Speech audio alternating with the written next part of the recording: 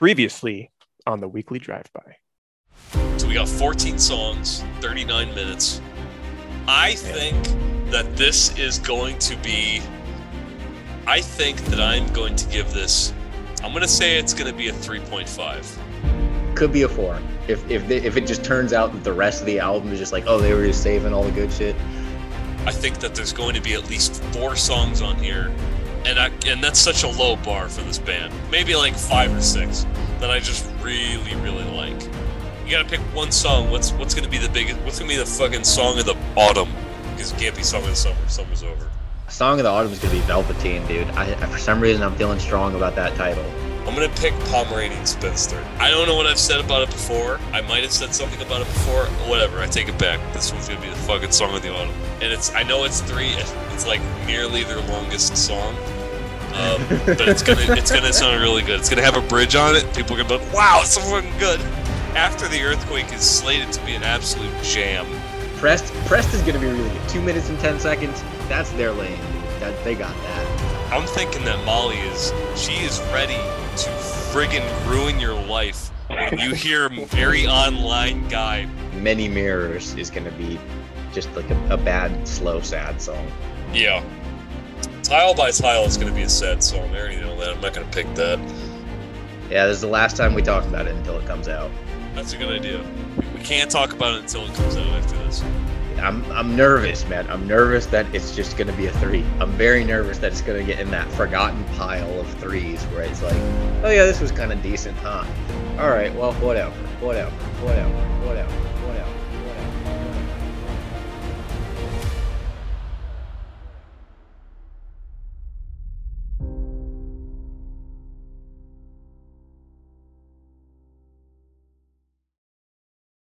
Perfect. It sounds like a perfect audiobook narrator. Last chapter. Well, all right. This is the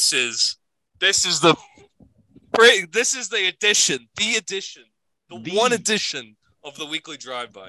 It's out. It's up. It's out. I torrented it like 2 days before. I thought it released next week. I'll be honest. I thought it released this upcoming Friday. So then I torrented. I downloaded this giant FLAC folder of the album, and it come out like 2 days later. I'm like, oh, nice. I downloaded it from Root Tracker, and it's really big.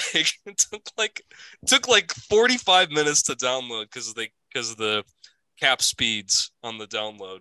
Unless you buy premium, which I am not fucking buying premium.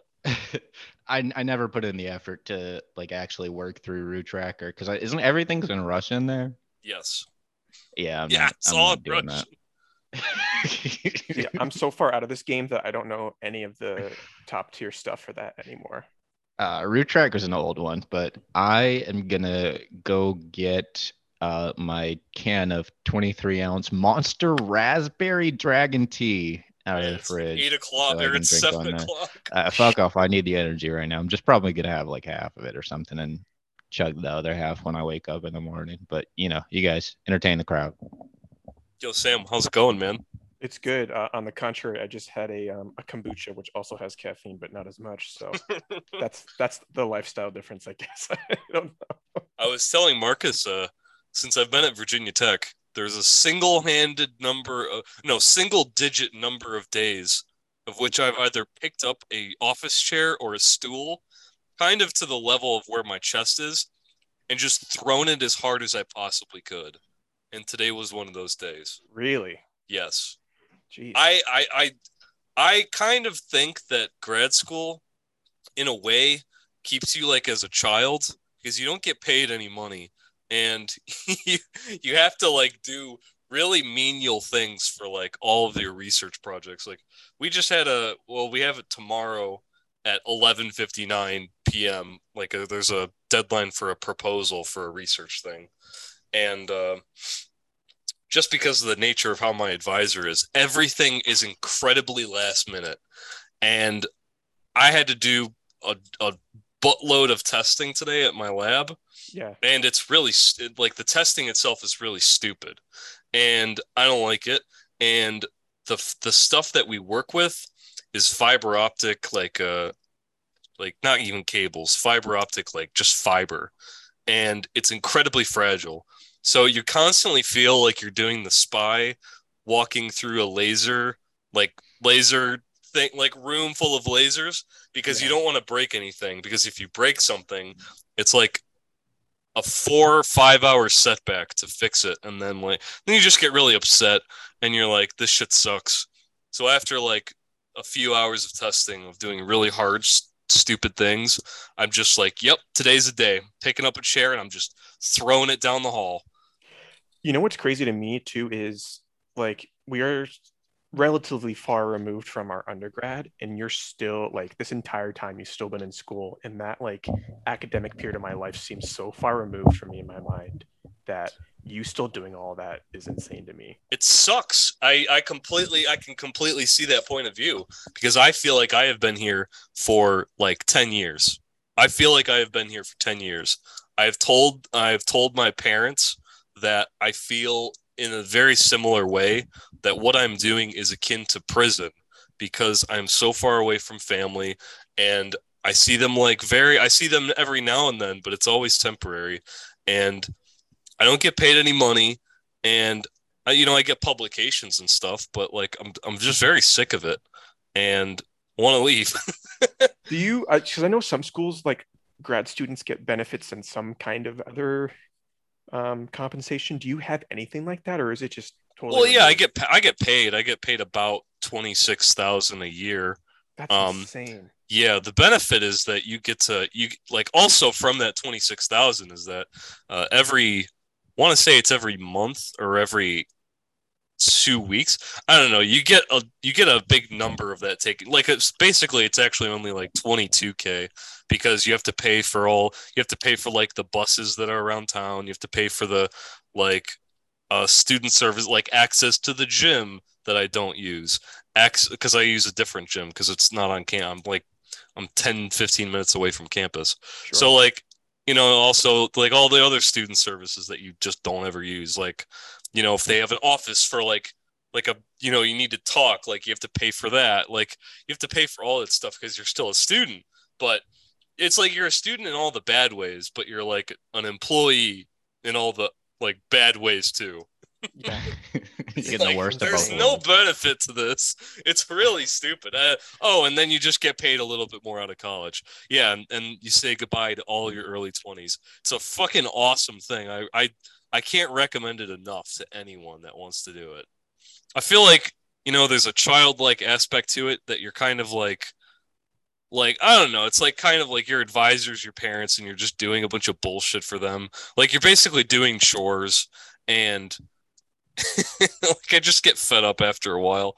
So I just, revert to the childlike shit. I'm just gonna throw something. I'm so upset, sort of thing where it's like I just can't. I'm sick of all these dumb chores, and I'm sick of them being incredibly last minute. So I'm just gonna throw something. Like that's just kind of where I'm at.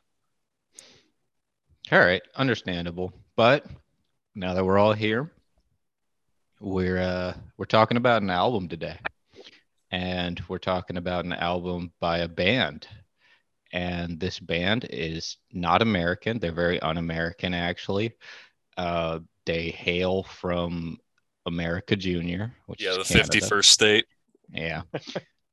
They released their debut album back in 2014. It was self-titled, and it got a good response. It wasn't like a super big deal, but a lot of people liked it.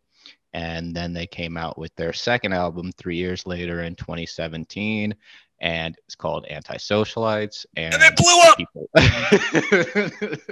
It got a lot more press, definitely. And then they said, all right, guys, that was it. We're out. We're done. And no one heard a fucking word for about 5 years until the new album, Blue Rev, came out October 7th. So about a week and a half. And this band is called Always. And I'm going to open it up with Steven. What'd you think about it? I will say that they had a lot of good songs. I will say that I actually want to go. I want to start from the very beginning. They Okay. released singles multiple times. We have talked about every single single, which was Pharmacist. We said it was a banger. Absolutely great. Easy on Your Own. Not looking so hot. Kind of a mix there. Like not super great. Fans gobbled it up.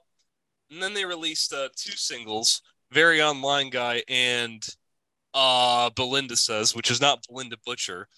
It is Belinda from the Goes. And I actually want to Oh, share That was my first guess, was Belinda Butcher, actually. same. I wanted to send this article. If you could, Marcus, could you send that to Sam? Because I'm on my desktop. I don't have Sure. I'm not on my phone. So I read an article, and I made sure not to bring it up last week because Molly Rankin went in, and in this article, there are multiple things that I want to go over, and I want to make very, very clear is that Molly Rankin in this article, which was first posted to Stereo Gum, was a lot of influences on this album. A lot of things, and basically a lot of stuff from like the last 4 years of when they were 4 or 5 years when they were like not on the grid. And there's a lot of stuff in here. There's two things that I specifically want to go over. Fuck, I pressed bookmarks instead of. About halfway through, there is a quote under the section jangly guitar bands, and the second sentence or first sentence, Molly Rankin says, Carrie, who's a member of the band, listens to a lot of guitar-heavy music, and so do I. She was the one who played Sonic Youth's Goo for me when I was 19 or 18 or something. The first album that she brings up is Sonic Youth's Goo. Marcus, are you sure that you can't fall in love with this girl any more than you already have? Where is the cap? Where is the ceiling and the affection? They've mentioned Sonic Youth before. I think in something on Antisocialites where like they were talking about somebody complaining about how like, oh, the noise stuff isn't that intense, and they're like, well, we're not Sonic Youth, so I don't know what you're expecting. But I think it's fitting that Carrie is the one who introduced it, because Carrie seems like the cool one in the band. She seems like a low-key real cool one. Yeah, I bet Carrie would be really cool to hang out with, and not like to say that she'd be cooler than Molly to hang out with, but like Carrie seems like a real character in a great way. Yeah. So the second, perhaps even more, like, wow, she dropped it. Under the section Freaks and Geeks, in the second paragraph, she talks about shows that she had watched. She says, another show that I was watching during the pandemic was called The Thick of It. I think it's what Veep was based on. It was on BBC. I know that some of the writers, maybe the main writer, Jesse Armstrong, went on to create Succession. Oh, boy. Dropping Succession. That's hilarious. I watched it. I seriously read this article last week, and I didn't notice that until probably a few hours ago, because I like actually deeply read through it, and I'm like, what is this? Who is this girl? Who is she? Dropping Sonic Youth and Succession. It's like she's like the cooler, went on to start a band. Otherwise, we'd just be making memes with her in a group chat about Succession and Sonic Youth. Like, that's what happened. It's like we're in a universe like very tangential to the ones where we're like best friends with Molly Rankin. That's a fucking depressing statement. Like, we're in the universe right next to it. We're like two houses down from that one. We're pretty close. It's like, oh, but she's Canadian and she grew up in Canada and she didn't go to college in Wisconsin. So yeah, we're like pretty close. I didn't even think about that. Yeah. But this article is pretty cool too. I mean, she goes into the Belinda Carlisle things. She goes into Haruki after the earthquake. What that was kind of based on, or like kind of tangential to. It was a short story that she read, I think, during the pandemic too, and talks about Very Online Guys. She talks about gardening, planting tomatoes, and how she's talking about how she's becoming an old woman. And yeah, I gotta say, I gotta think a few things like along with this, like the last like whatever these paragraphs are, like she's saying that she's becoming an old woman, and the last song on Fourth Figure. I'm hoping this is not the end because Fourth Figure seems like a song that you put on the album to make it seem like it's the end, and I hope it's not. But that's what I wanted to talk about. All the lead up. I will also say that we never talked about the single because it was after our moratorium where we said, okay, we can't talk about Always until the album releases. Mm-hmm. Okay, so after the earthquake, it dropped. What were your thoughts, Sam? What were your thoughts on After the Earthquake? I think that's actually one of my favorite songs on the album. I to be honest, I was a little nervous with this album just because, like you said, the first two singles are pretty good. I actually liked Easy on Your Own quite a bit, and I'm not sure if it's because it grew on me after Very Online Guy came out, because Very Online Guy is just I just don't like it at all. It's not very good, and I was very disappointed, a little worried that the album wouldn't be as enjoyable as their previous one. It's hard to say still because I've only listened to it once at this point, but um, I, I enjoyed a lot so far. I think it'll be interesting to see how it plays in person too when we go on Friday. I'm curious to see what you think about that as well. If it'll play similarly in person. I think it'll be. I think they're pretty good at giving good live performances. I think they're definitely going to play a lot of the, they're going to play all their old stuff because, like, how long. I mean, it's going to be about an hour ish. I think that was how it was when we saw them in Milwaukee. It's about an hour ish, maybe an hour and a half max concert. And like at some point, you're just going to have to play like most or all your songs because like that's what they got. Marcus, what do you think about? What do you think about After the Earthquake? So I got a couple things to say about it. I guess it would help to tie it back to talking about some of the earlier singles like you guys were talking about. And like you're saying, Pharmacist, we were all on board with that one. Easy on Your Own, it came out and I was very unimpressed. I said some maybe more critical things than were necessarily accurate about it. But that between that and Belinda Says, I was kind of like Sam. I was a little nervous about what the overall ending product was going to be. And Steven, you actually said when we were talking about, trying to guess what the songs would be like just based on the names and stuff, you said After the Earthquake was slated to be an absolute jam. And I think you were right. I actually think that's a really great song. And you know why it's a great song? Why? Because they brought the jangle back. There was no jangle in Easy on Your Own. There was no jangle in Belinda Says. There's no jangle in Very Online Guy. There's not really a jangle in Pharmacist either, but we're not counting that one because that's just a good song. But After the Earthquake, they really leaned heavy into it. And of course, it ends up being a great song. That being said, there's one line in that song in the little slow, sad bridge part where she says, "But things fade like the scent of a brand new car." And that is easily the worst line she's ever written. Pulls me out of the song every time. There were some really weird lyrics that were on this album. And that was one of them. One lyric I got to point out is Easy on Your Own in their pre-chorus. They say, and it's one of those, like, it's like one of the, obviously like it's leading into the rest of the sentence, but it's one of those things where like they say the title of the movie in the movie. And when I heard that, I immediately thought of that kind of feeling. I felt the same about that one. He says, "Cause we're always," I'm like, ah, damn it, really? Stop.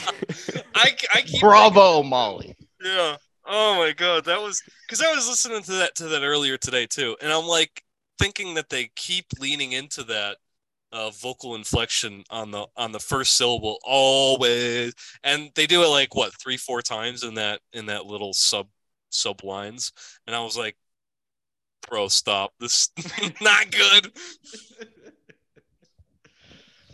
Yeah, a lot of the lyrics were questionable. I think too, like obviously we all seem to have a pretty similar feeling about Very Online Guy. Um, I don't know. I don't think the lyrics are as good as in this album as they were in Antisocial Life, but it's hard to compare to. I I think it's not, especially with all the setbacks they had for what it's been over 5 years now. It's hard to kind of come up after a very successful sophomore album and then surpass that in the way that they were expected to, especially with all the anticipation. It's hard to do. Yeah, it's something we brought up a couple of times where it's like they kind of have to miss eventually, or at least, deliver something that's slightly disappointing because I guess with the first album, it's kind of like nobody's really expecting anything anyway. So when it comes out and it's actually really great, it's like, oh, cool. Maybe the next one will be good. And when the next one comes out and it's actually arguably as good or even better, it's like, oh, damn. All right. Can they do it again? And so your expectations are already at such a high place that it's like, can anything really live up to the expectations at that point? I'm gonna take a bit of a swerve here. I had said about 2 weeks ago when Very Online Guys released, because it released with Belinda Says. I said that because they released, two songs. I said that they had released one good song, and that Very Online Guys was half a good song, and Belinda Says was another half of a good song, and that together it's one. But if they just like swapped the tempo and swapped some of the style on the song, then you'd have one great song and one probably not very good song. Very Online Guys has actually grown on me. I thought it was a really good song to place after Many Mirrors because it really juxtaposes the not not really loud or noisy, but super like distorted guitars with the vocal style that's just really really fuzzy, and it swaps and it goes instantly to a far more um, defined sound on Very Online Guy. It's the techno, it's the a little electronic bouncing around stuff, and the vocal style is. I actually wanted to make a really big reach and say that the vocal style on Very Online Guys is somewhat reminiscent to a noir sounding like just style in general. It's got like a kind of a goofy spy movie like sound to the Yeah, vocal I can see style. that. And I really liked that it was placed right after Many Mirrors because it's just a completely different sound. And it got me actually a lot interested into the song. And I think it grew on me. I could see why I totally agree with how you can feel that way, Sam. Because when it first released, I'm like, yeah, I could do without it. But in the style of the album, I think it really works. And I do think it's a good song. I mean, I thought it was like decent, half a good song before, but I mean, I really like it now. I think it works really well. Well, and to So kind of go off of that too, with my exposure to that song, other than just my only listen through that I've had time for at this point, I listen to KXP, which is like local public radio back in Seattle, and I have since I was a teenager, and they have a lot of good stuff. It's sometimes a little too obnoxious with how repetitive they are with a few things, but they're usually pretty well versed because they have a lot of variety in their different shows throughout the week. And my only exposure was just hearing them play all the singles every however many weeks a new one came out. And so you'd listen to whatever in the radio stream, and then you get to that song when they ended up putting it on, and it felt just very out of place listening to it on its own. It did sound a little bit better in the album, but I feel like I'd have to listen to it more to kind of get that feeling that you're talking about. I think you're right, Sam. I feel like it is kind of out of place in the album. I like when it comes on, like when it like Steven, you were saying when it comes on after Many Mirrors, it's like a good change of pace, and I really like, just it starts out with the drums kicking in after Many Mirrors, which is it's an okay song, honestly, but it does sound like a good change of pace. Um, that being said, though, on a broader note, while we're talking about a very online guy, I think Sam, maybe one of the reasons you're not too into it is because you're not a very online guy, so you can't relate to it on the level that I can. No, I am I'm not very kidding. online anymore. It's my lifestyle's changed, unfortunately. That's a good That's thing. a good thing. A very good thing. But the point I was going to make is that I think this is their most inconsistent sounding album yet. The first one, I mean, both the first two, they kind of, at least in terms of like the mixing and the mastering and the instruments being used, there's not really any surprises being thrown at you. Maybe on the first one when they get to Red Planet, it's kind of like, that's a little different. But other than that, like they're kind of working with the same palette all the way through. Versus with this one, it seems like they're switching around a lot more often. And especially with Very Online Guy coming like right in the middle, it's a weird spot to kind of make that singular change, I think. I'm surprised that you think that. I mean, it's definitely different than their previous album, where Red Planet, what that was at the very end. That was the last song, right? Yeah. So this one's kind of just right in the middle. I don't know. I don't think Very Online Guy would be suited for near the end of this album. I don't know if there is a real place to put it, but I mean, right in the middle ain't a bad spot. But it kind of like it makes you think they're turning some kind of corner on the album, but then it's like no, it's just this kind of strange outlier in the middle. And I don't think it's a bad song. I don't think it's a really like great song either. I'll listen to it if the album's playing through, but I'll probably never listen to that just like, oh damn, I really want to hear a Very Online Guy right now. Like that's never gonna happen. Yeah, no, I could see that. Well, is Tom Verlaine a song that you would do that? I think so. I was expecting to dislike that song just on the name, which is not because I dislike Tom Verlaine in any way. I'm not too into television, honestly, and I now that I think about it, I kind of do dislike Tom Verlaine as a vocalist. But I think that's at least where they lean the hardest into kind of a good shoegaze sound versus where I think Easy on Your Own and Belinda Says are kind of them leaning into a shoegaze sound that doesn't really work. I think with Tom Verlaine, the vocals are more understated and a little more lo-fi. It's more just about the textures of the things that are happening versus like with Easy on Your Own and Belinda Says, those are big ballads where you're supposed to care about the vocals, where it's like, well, actually, I kind of just don't. But I like Tom Verlaine. Yeah, that's a good track. I'm gonna disagree. There. All right. No. That song that comes up after the earthquake, dropping a slow shoegazy song, right after he developed all that energy. Yeah, it should be My in the girl, back, what are you doing? Like third of the album, if anything. I agree with that. What are you doing? I would have slapped. So that's. Go on. I'm sorry. Go ahead. I would have taken after the earthquake. Leave it right there. You know what? Maybe you put it second, but let's just say Easy on Your Own just stays there. After the earthquake, bam, right there. Then take Pomeranian Spinster, bam, fourth song, right there. Then take Lottery Noises, fifth, bam, right there. What? No, that was a test. I would not take Lottery Noises. I wanted to make sure that you remember exactly what it like, and I would not put it right there. But yeah, okay. It's Pomeranian Spinster, bam. Then Pressed, and then Many Mirrors, Very Online Guy, and then take Tom Verlaine and just chuck it down there, just somewhere. I would probably even put it after Bored in Bristol. Definitely. Well, no, it sounds like we're saying kind of the same thing. Like I don't think this sounds like a disagreement, because what I was saying about Very Online Guy was like I'll listen to it in the context of the album, but on my own I'm not going to pick it out because like it's there in the album, I guess it's fine. But with Tom Verlaine, I was saying like I guess I'm not super concerned about where it is in the album. Like I'll still go listen to that on its own. I get what you're saying, I guess.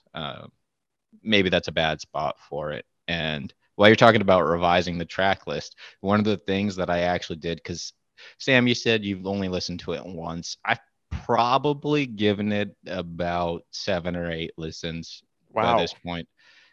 Dude, I've been waiting for this for 5 years. I know. This is big for you guys. I mean, to be fair, I didn't even start listening to Always until after you guys went to that show and were raving about it in 2017. And I'm like, wow, okay, I'll start listening to their stuff, and that's how I got into it. So I haven't even seen them in person before. I think this will be like kind of if the infancy of my interest in this band is still developing, and you guys have already spent so much time listening to them or even seeing them too. Was that your first time seeing them live as well? Yeah. Okay. So,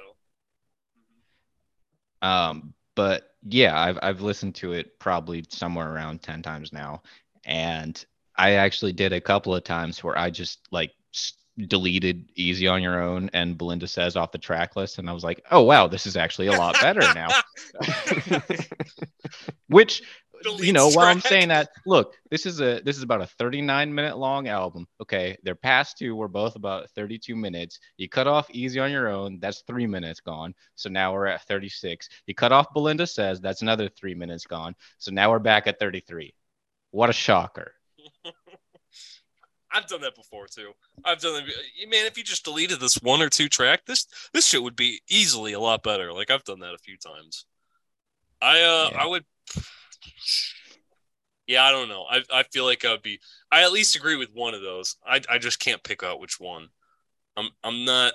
I don't know. I wouldn't say I would delete Tom Verlaine, but it's in the discussion. It's close for me. All right. That's fine. What about what do you think about Pressed? Pressed. So I was expecting it to be better. It's not as good as I thought it was going to be, just because, like, you know, it's the shortest outside of Fourth Figure, which is just kind of like an outro anyway. Well, and I guess outside of Pharmacist, which is interesting. But Pressed, I mean, I thought it was going to be kind of like their Hey on this album, but it's just pretty good. I mean, I'm not mad at it, but it's just good, not great. I can't believe you think that. What is wrong with you? That is a decent song, and it's just okay to you. I thought it was pretty good.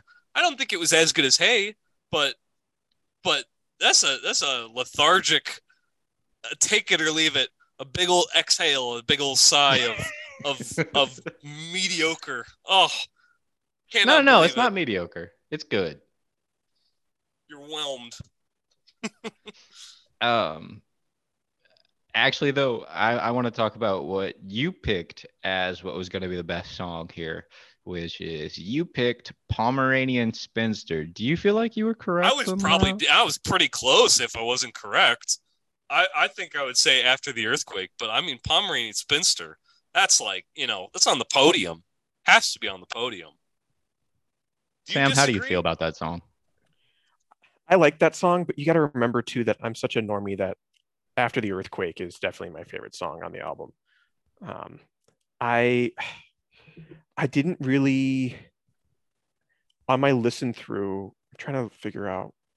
Yeah, kind of like what you said earlier. I feel like it's in a good spot in the album. If not, it should be moved up one over Verlaine. I personally don't like that song, Tom Verlaine, but I also have like personal gripes with television. I have a cousin who played Marquee Moon, I think like 4 times on a road trip across Washington State one time. What? And I heard that album, oh my God, so many times that I can like never enjoyably listen to that band again. So when I saw that, I'm like, oh man, like it rubs you the wrong way. It's like when you drink a certain kind of alcohol and get really sick and then you never want to even look at it again.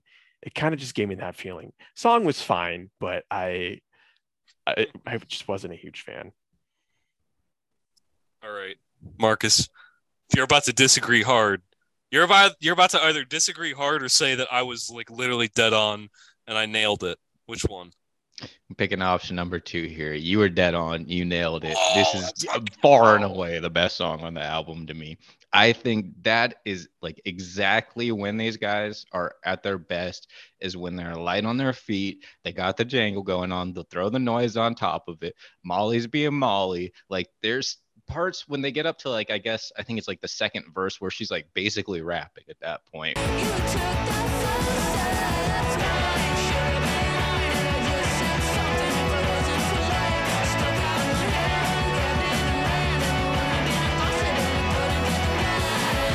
Or like, what is going on here? But I love it. You know? This song's gonna sound really good in like live. Like that Oh, that's song gonna will be the be a hype song. fucking jam. Yeah. So I want to ask a question then about that. So what are your guys' experiences with them live, and what are you kind of expecting seeing this live into the week, this album? I don't know that there's anything like that's super different about a live versus recorded, but I mean, live is just Molly just shreds in person. She just kind of goes insane here now and then.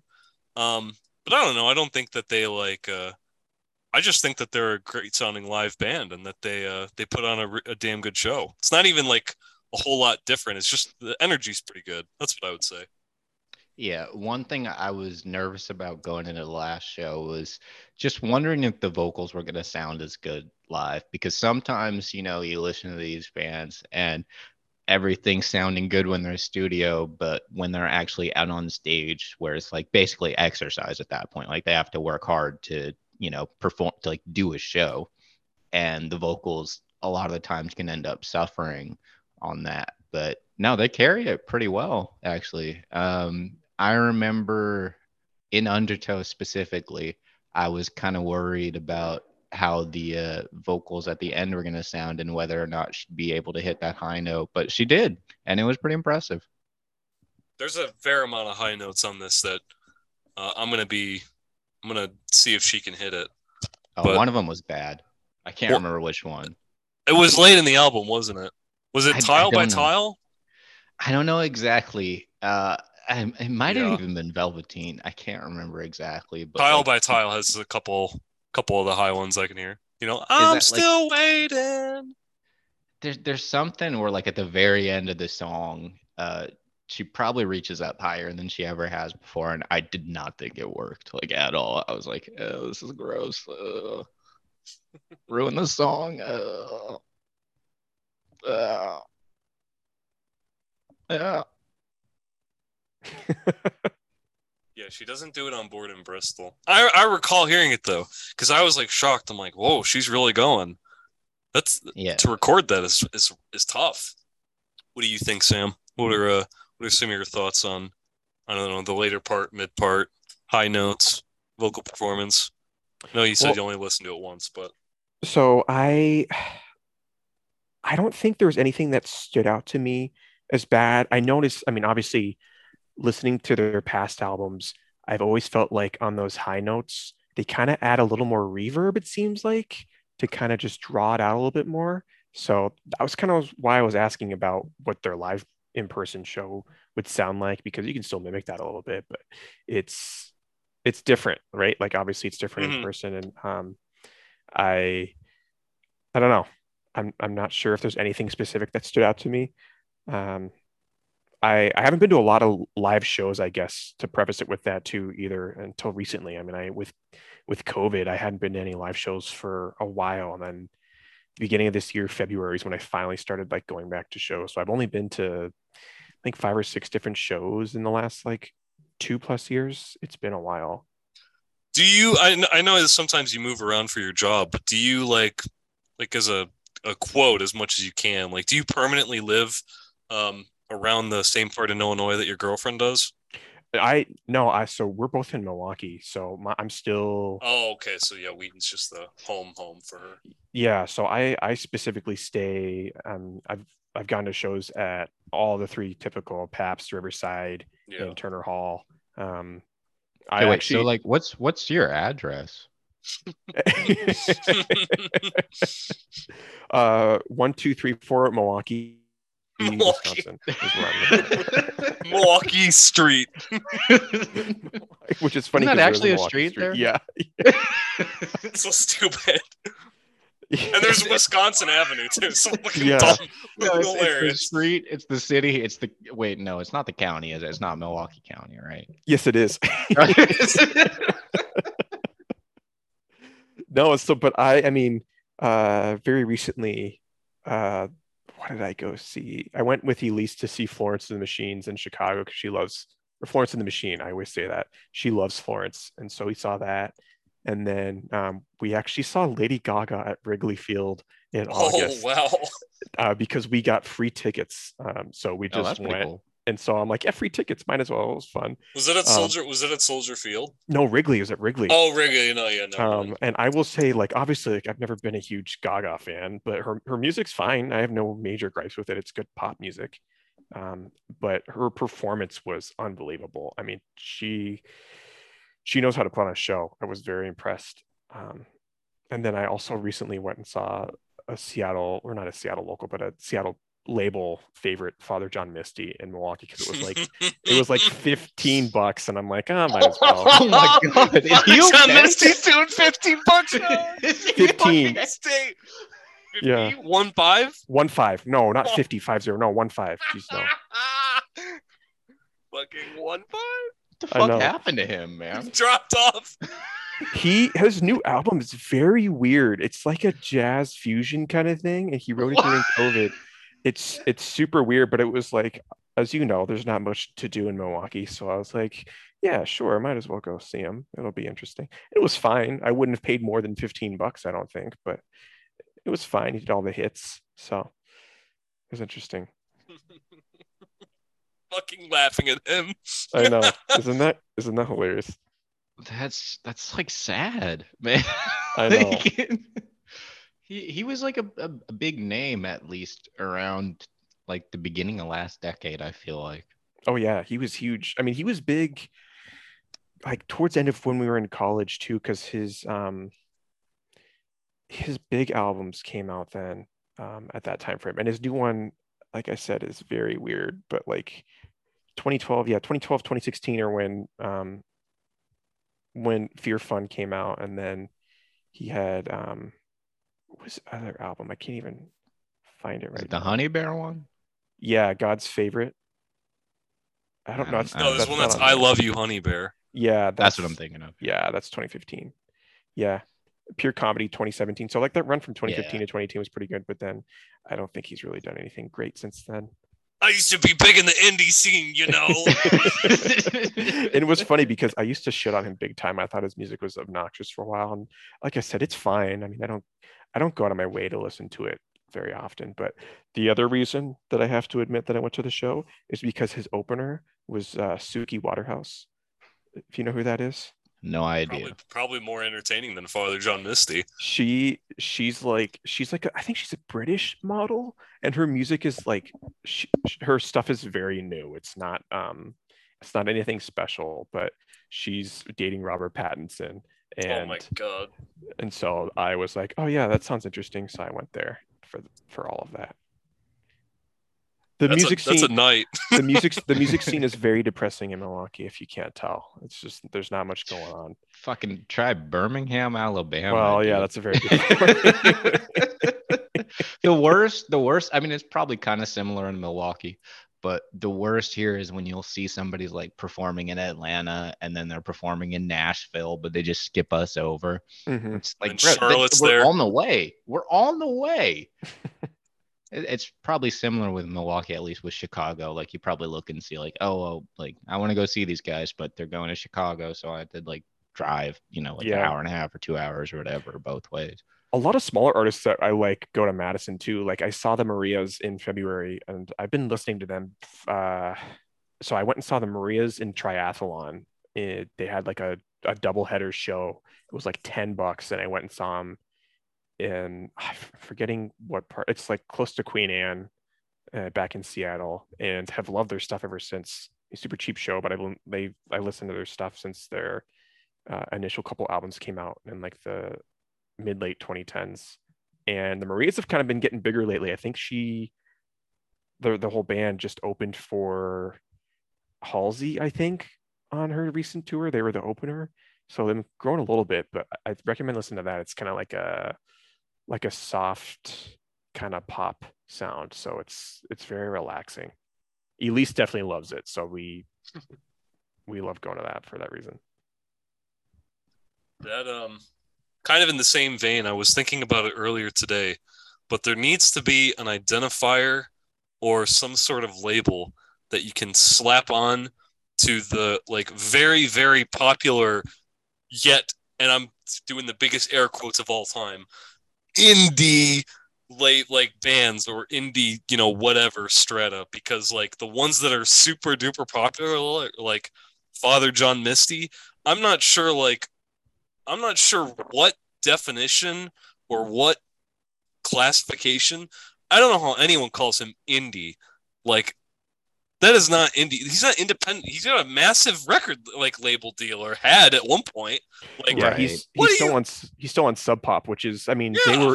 Sub Pop arguably was indie for a while in the 80s and 90s and early 2000s, but Sub Pop's pretty large. They have Beach House. They I can't think of any other big names on that label right now, but they've grown into like this massive West Coast label at this point. They're not very much indie anymore.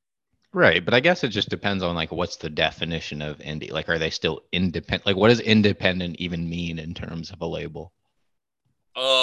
sufficiently small. That's what I would say. Then ask me to define sufficiently, and I'll say no. No, I'm not gonna do it.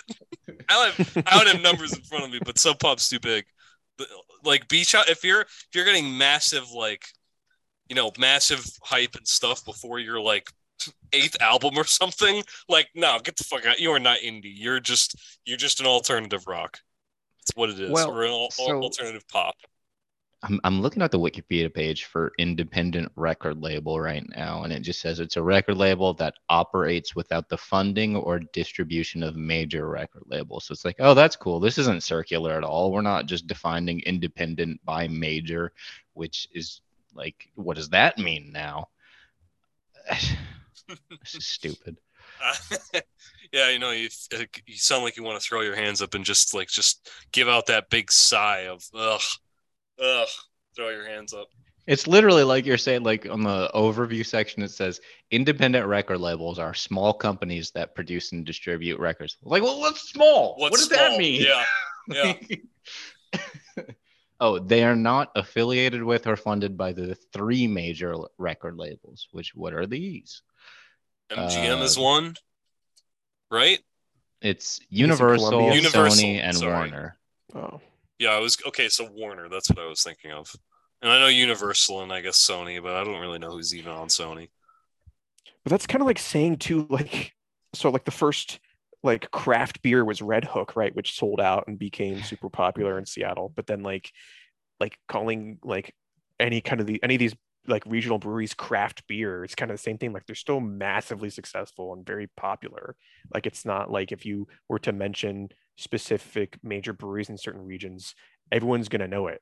So like how do you define that if you're only categorizing those top three labels as non-indie? It Well, feels too generic. it's because those three labels own most of the other labels. I guess that's true. But then think about this too. If I mean, how many of these craft breweries, like Elysian Brewing, for example, has been sold off to Anheuser-Busch or whoever, but they're still labeled as Elysian. Like I don't know. Right. It's hard for me to figure out. I miss It, SoundCloud. no.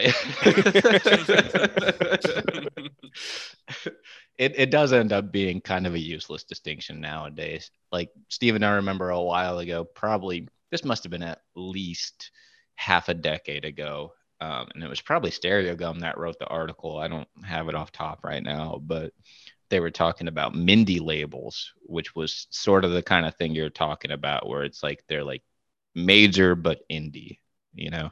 Yeah, okay. That's a good. I was looking for that. I'm looking for the one term. Looking for the catch-all. If Mindy is that, I'm gonna start using it. Starting the trend. Will catch on. But that's a good. That's a good like identifier. It's unique. Yeah, so it was actually I'm looking it up right now. It was coined on DJ Booth. Shout out to DJ Booth. I haven't gone on there in a long time. But that's where the term got coined, and I think it was like with regard to like some rappers or something. But and they're talking about industry plants in this article too. It's a good one. I'll send it to you guys. Awesome. I'd like to read that. I not a big fan of industry plants these days, especially with how obvious they get. Like yeah. I would like to read what they say. But let's drag back to the album. So Velveteen. What did you think of Velveteen? I barely remember it. Yeah. You listen to it 10 times. It's like, ugh. Yeah. I remember it opens. I like how it opens. And then I feel like I stopped caring probably about like 30 or like 40 seconds into it. So This song is definitely very easy to have on, and then you forget that you're listening to it. Not that it drags on, because like, how can you say that about a song that's like, what? 2.5. No, it's 3. It's like a little over 3, but it definitely drags on earlier than the 3. It's like, before even the 2-minute mark, probably like around 140 or so, and you're just like, yeah, next. Yeah.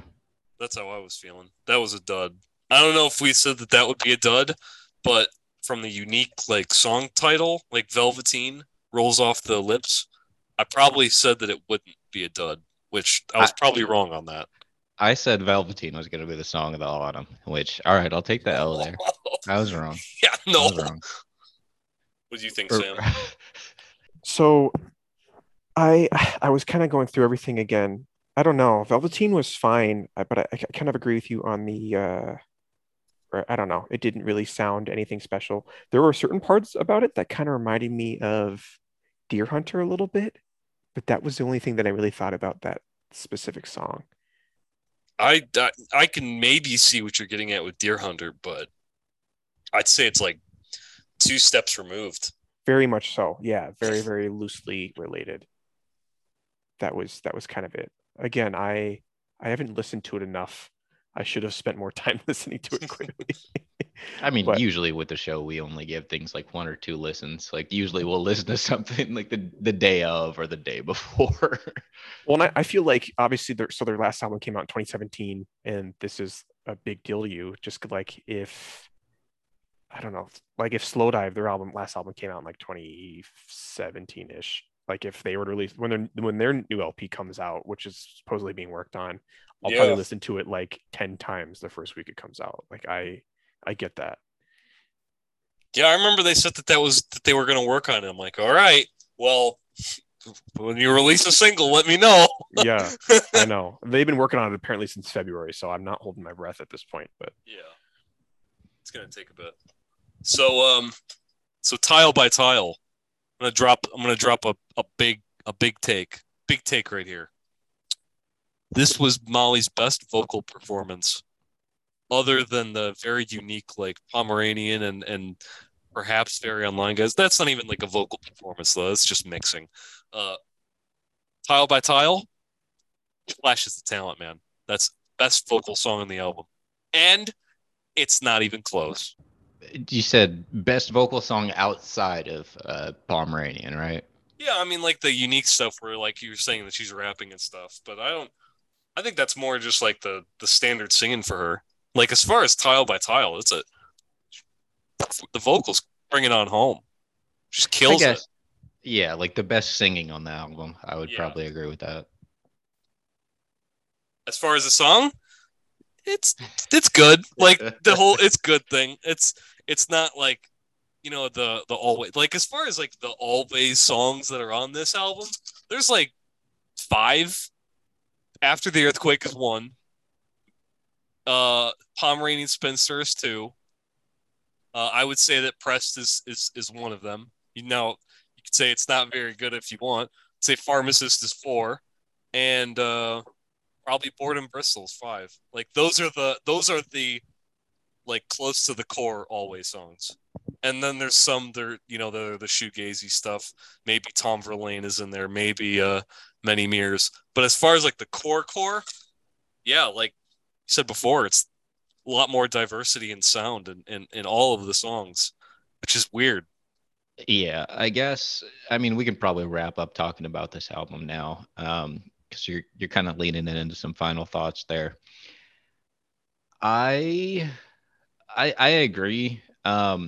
There's a core of songs here that are just like genuinely great songs, and at the end of the day, I'm happy with the album. Like it was. I think it's I'm still undecided whether it's like pretty good or just great. Like there's a core of great songs here.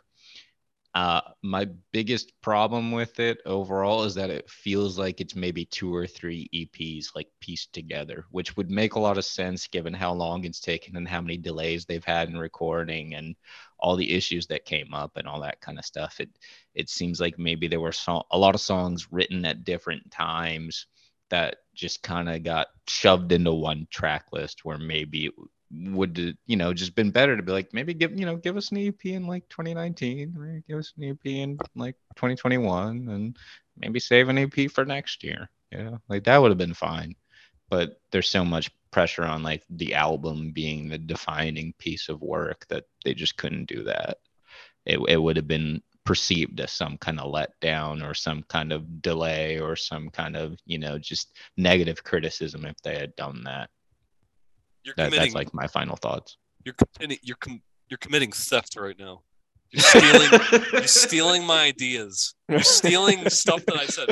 Sam, I said that about the new Duster album that I listened to. Oh, you did? Oh, really? I said that about the Duster album that came out this year. I said like half of these songs are just like stuff that they would have released on the EP for the album previous, but they just didn't. They're like, what if we made a new album? And then they took half of those songs, and then they recorded a new half, and then they sent out an album instead of an EP so they can make more money on it. And that's now what I'm thinking, that Duster came back just so that they can make more money because they're broke now. And they're like, oh, we made some music like 20 years ago. So like, what if we got money for doing that? So that's why I'm saying you're committing thievery of ideas, talking points. Go to jail. I don't know. Straight to jail. He says after Straight to jail. Started the album. Come and get me fed. Come and get me fed. I'll give my very, very brief like couple things that I liked as like a wrap up. Obviously, I liked Easier on Your Own a lot. I think the lyrics were very much like sad shoegaze. Obviously I've heard it several times now. It's not just from that one listen through. I really liked After the Earthquake because I think it most closely resembles their previous album. I think it kind of captures that. It's similar to that previous sound. I don't think it's identical, but it's similar. And then I think I could be wrong here, but I think it was Belinda Says, where they had the key change that I think was really interesting, and I thought it worked well. And then I think, yeah, that's all that I can really remember about my like initial listen through. I will say, now that you brought it up, I think that key change on Belinda Says was also one of the lowlights of the album. You didn't like it? I didn't like it at all. I thought it was just like it wasn't as dramatic as it wanted to be. It did kind of fall flat with that. I definitely agree. But I feel like they're such a soft-spoken band in a lot of ways, other than like, I don't know, like the most aggressive thing on the album, or one of the most aggressive, I think, is like the solo and Pomeranian Spinster. Like otherwise, I think that's pretty much it. Overall, yeah, Pomeranian Spinster as a whole is just like the most aggressive, not even aggressive. I don't know if this band ever really gets aggressive, but it's like the most insistent, I guess I would say. And I kind of do wish they would hit on that more. Like I need more kind of energetic, like thrashing around, like, not giving a fuck Molly. That's what we need on the next album, if it ever happens, which I don't know, maybe it's a fucking 10-year wait till that. Yeah, I thought you were just going to say High Energy. Just the high energy. That's high energy better. Songs. That's better. I will say, we're going to the first show of the whole tour, so I'm curious to see how that goes as well, because obviously there's always the initial things being worked out, but especially since they haven't really toured in like 5 years, I'm a little worried that there might be a few kinks that they have to work out before they really get into a groove. Is it really the first of the tour? Yeah, I'm pretty sure. At least. Oh shit, it is. I think so. There might be. I thought that she was in the UK. I don't know if it's even showing those because it was in the past. That might be the case. October 2nd. Yeah, so they were in like England and Scotland the last week. Okay. I can't even see them. Like, well, those shows were all just covers of the Smiths' "The Queen Is Dead" album anyway. Fuck bozos. Yo, how upset are you that Molly is going to not only so kind of similar to what you said about tour locations. Molly is going to Salt Lake City, Boise, Idaho, Portland, Oregon, and then she's going to Eugene, Oregon. She is going to 2 Oregon cities, and you can't even get a show in Birmingham. How fucked is that? It's, I expect it at this point. It's disappointing. Bullshit is that? She's going, you could say, she's going to a number in California. California is huge. Oregon is not. Oregon is one little array of a valley, and she's going to 2 of them. Eugene is where that's where the University of Oregon is. So it's probably a big fan base around there anyway. Yeah, I would argue there are probably more Always fans in Oregon than there are in Alabama, unfortunately. Oh, definitely. Well, yeah, I mean, she's not doing any in Alabama. She's going to Asheville, though. She's hitting up the small college there, which I know there's one small one, but it's kind of like the UW-Madison or UW, whatever, middle of nowhere school. It's kind of like that. So, yeah, I'm not sure why that she's going there. So I guess we got to do the thing where put a number on this. You got to slap a number on it. What is it?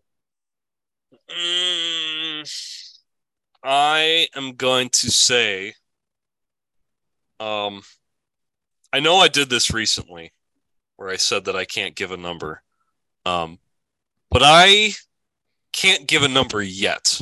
I know the range of where I'm going to give this. It's either going to be a 3.5 or a 4. I think it's a fat chance that it gets a 4.5, but it's either going to be one of those two. I can't figure it out yet. I will say I liked it on full, listening through the album. I liked it a lot more than I thought because we had the trepidations. Perhaps we were anticipating some maybe not so great songs. It's one of those two. It's a 3.5 or a 4. Not sure which yet. I will admit that I downloaded it the day that it had gotten out, and I waited until Sunday night or this morning to listen to it. But I have listened to it probably 5-ish times. I need to let it settle. Need to let the dust settle, and it'll be one of those. But I don't know yet. But I enjoy it. One of those two. Yeah. What do you got, Sam, Chief? I'm going to actually pass it to Sam first, just on this one listen. Initial impressions. What would you give it? This is out of 10, right? Out of 5. Out of 5. See. How do you think it's? Why would I give anything a 3.5? That's why I was very, very surprised because I forgot you guys have used Rate Your Music for forever and are on the 5 scale. At least isn't it 5 out of that? Yeah, it's a garbage scale. You know why? Actually, it's a really fucking terrible scale. Is because there's no 0 option. So it goes up by 0.5 from 0 to 10, but there's no 0 option. So technically, it's like a 9.5 scale, which is just why? Yeah. Why? Okay. So I guess on that then, I think I would give it. It's kind of middle of the pack, a little above middle of the pack for me. I'd say it's a 3.7. I don't know because I would rate it. You can't do a 3.7. I can't do a 3.7. You're gonna do a 3.5 or a 4. Fuck me. Yeah, it's tough, isn't it? I'll give it a 3.5 only because I feel like it's great, but on the initial listen, I just feel like there was nothing to me yet that is sticking out as oh my god, this is the greatest. But it's also not mediocre. I feel like if at a 3.5, it's still good. It's not mediocre for me. It'd be a 2 or 2.5. Yeah. I think that's fair. Just on the basis that you listen to it once. I probably would give it a 3.5 if I listened to it just once. I would be fully set on that. Mm-hmm. Yeah. I think just after one listen, that's probably about where I would have been. And I think I said in like one of the like the last time we talked about this album, I was like, it could be a 4 if it turned out that like, oh, they were just saving all the good shit, and I think they were just saving all the good shit, and I don't know why, but I already put a number on it. I got it as a 4 right now. Could bump down to a 3.5, but it's definitely not going to bump up. So we're all kind of in agreement as to the quality of this here. It's around there. It's definitely around there. I'm looking forward to seeing it live. Think a lot of the songs I know I'm gonna love live, and there's probably gonna be a few that I enjoy a lot more live than I do on the recorded. I don't think that I'm going to like Very Online Guy live. They might not even do it because you probably have to bring, specific equipment for it. Like I'm not sure like some of those 808 sounds, I'm not even sure if they would bring one up. I mean, maybe they'll just do full guitar, but that performing that one will be very different than performing like most of the other songs. Honestly, I imagine it's all just like guitar pedals and synth filters. Like that's it. Yeah, probably, maybe. What if they do perform it? Then I'll be interested to see how. I will be taking note of that. Yeah. Can I So, also say, just as like one little extra thought I forgot to bring up, um, they still haven't really figured out how to close an album. Like yeah, it's been no, a problem 3 times now. yeah, they just kind of throw in one. Yeah, was it Red Planet? I know I'm bringing it up again, but Red Planet was the closer. When I first listened to it in probably like the first 6 months to a year, I'm like, that song sucks, man. That's a terrible way to end it because it was so much different than all the other ones. And I off the top of my head, I can't even remember how they closed Anti-Socialites. So that's a problem too. If I can't even remember it, then yeah, it's State of You. And then here we go, third time, ugh, just kind of drop it. Like it's kind of like taking a full project that you worked on and feel really good about, and then just holding it out in front of you and just dropping it. That's kind of closing it. I'm not saying that like it to be harsh in any way, but like you were gonna close an album, that's not how you do it. No, I mean I get it. It's like endings are hard. I understand that, but it's kind of like you're saying. It reminds me of like some essays I wrote in school where like I get to the end and you get to the point where you have to like write the conclusion, and it's like, oh shit, I already showed you everything. Like, what more do you want? So you Oh, just forget about try and, life. yeah, you just try and put something in to be like, all right, here's like 4 sentences. That's it. They should have just closed Anti-Socialites with Saved by a Wave. That would have been way better. Legendary. Yeah, that would have been way, way better. And then Yeah. forget about life. Oh, yeah, no. I don't know why they choose to do it like they do, but I would choose differently. I think that's a good point that you bring up. So, think we're all in a conclusion. So I think now the so. next thing that I wanted to bring up, Marcus, what are your Mhm. thoughts? Your years thinking about it, seeing it online, wondering when it's going to happen. Your first Goza. First Goza. And I mean, you have to find either. I don't know if go to Giordano's or the other one. I can't Lou Malnati's, but I think the only way to do it is by making sure that wherever the place is the deepest ass, like just throw a block of cheese on top of the pizza place. It has to be disgusting, like just disgustingly fat and greasy. And yeah, I think that's the way to do it. Can't do any of the small like flat. They have like it's not like New York style, but it's like a flat Like a Detroit style where stone. it's so thick. Yeah, I mean kinda. You have to get something disgusting. You have to get like a really just massive thing. That's what I think you got to do. So what is the like what's the etiquette for Goza? How are like are there things you're not supposed to do while you're eating it? Like do you have to like hold your fork a certain way or something like that? Like I don't want to embarrass myself. Uh, fork, Yeah, you're using a fork. Do you? fork. I don't know.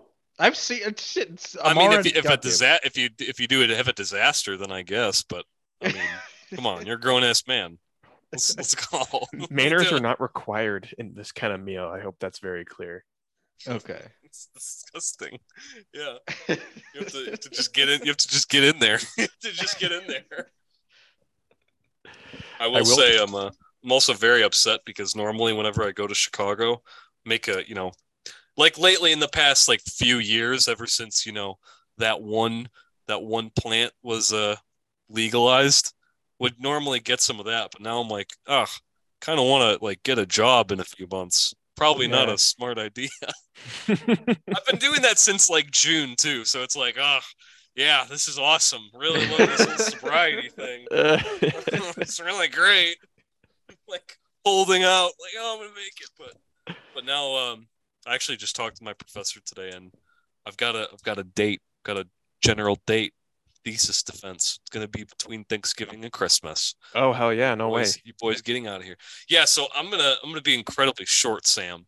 But basically the summary of my grad experiences. I got here in January 2019. I drove here in a blizzard. That was not a good sign. So I worked on one project which honestly, so a thesis is like a demonstration of understanding of a concept or knowledge. Well, I know that I'm not that dense, I promise. And a PhD is a PhD is like creation of new knowledge. I'll be kind of dead honest. I think so. I have two advisors. I've been saying my advisor this whole time. I have one advisor that's a lab advisor, and that's kind of like who I work with on a basis, like day to day. And then I have like the administrative advisor. And I honestly think that he gave me a project that a PhD should have started with, because I feel that it's arguable that it's more of a or a creation of new knowledge, because the thing that I was working on had not ever been done. Like it's there are concepts around it that prove that it can work, but it's never actually been done. Really? So I was working on that for all of 2019. Well, honestly, the first year of your master, you mostly do classes. So I was like doing, classes. So I was working on it all of 2019. And then, 2020, I was like, oh, great. So the labs were closed for like 4 to 5 months. And then they reopened. They reopened really poorly. Like, all the stuff that you had to do. You had to go through a number of trainings and get back in. And even then it was like really restrictive. And eventually, like, just dropped the project. I started working on a different project like after 2 years and maybe like a few more months. And then I've been doing this new project since April of 2021. And this one is far closer to like what a master's should be. And it's just like I should have been doing this, but it kind of didn't really get on the grad program, like our groups like a radar probably until 2020 or 2021, when some papers were published in China. And then we're like, oh, we got to do that. So like there's like stages that like China will release papers and they'll only be available in Chinese, and then after like a certain amount of time they'll get like a certain amount of time, I mean like maybe a few months, they get released onto an English journal. Usually it's a pretty big journal.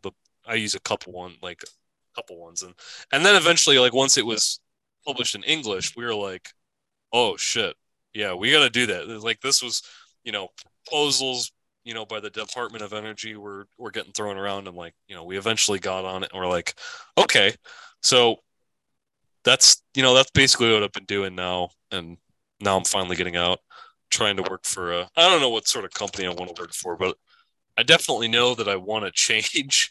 Like I wouldn't even be opposed to moving back up north, which is like totally what my mom doesn't want me to do.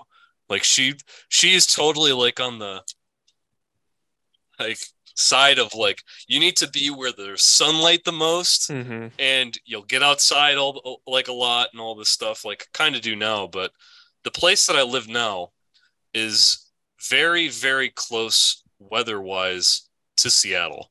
It's very gloomy a lot, and it rains a lot because it's like very mountainous and kind of in the southern part of the Appalachians. Okay. And I'm kind of over it. Like I'm kind of just looking to change, like just move to somewhere new. Problem is, I really like hiking a lot around here. I think like West Virginia is very, very, very pretty. Um, Western half of Virginia is very pretty, and I have wanted to get to Tennessee and North Carolina a lot, and I like those places a lot.